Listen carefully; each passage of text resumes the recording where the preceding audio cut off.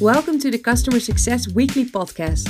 My name is Lisette Venema, and in this podcast we give you hands-on customer success tactics and strategies that help you become a better customer success manager.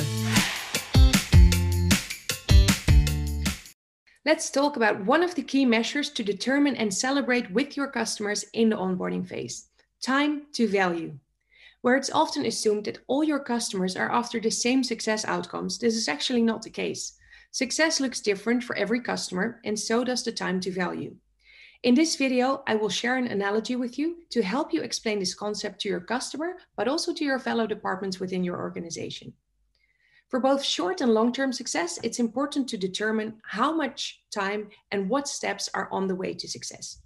You could see it like completing a round on a running track, where several hurdles are placed on the track that have to be jumped over before you reach the finish. Some of these hurdles can be getting aligned within the organization on how to use your software, or this could potentially be training that is required for your end users. In customer success, the first finish to cross is time to value.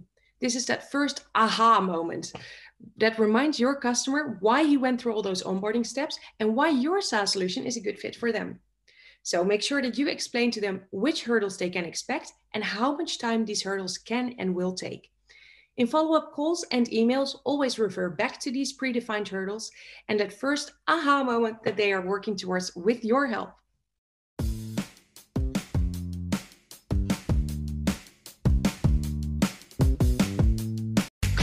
Thanks for joining us at Customer Success Weekly. For more customer success strategies and tactics, follow me on LinkedIn or visit saascollective.net.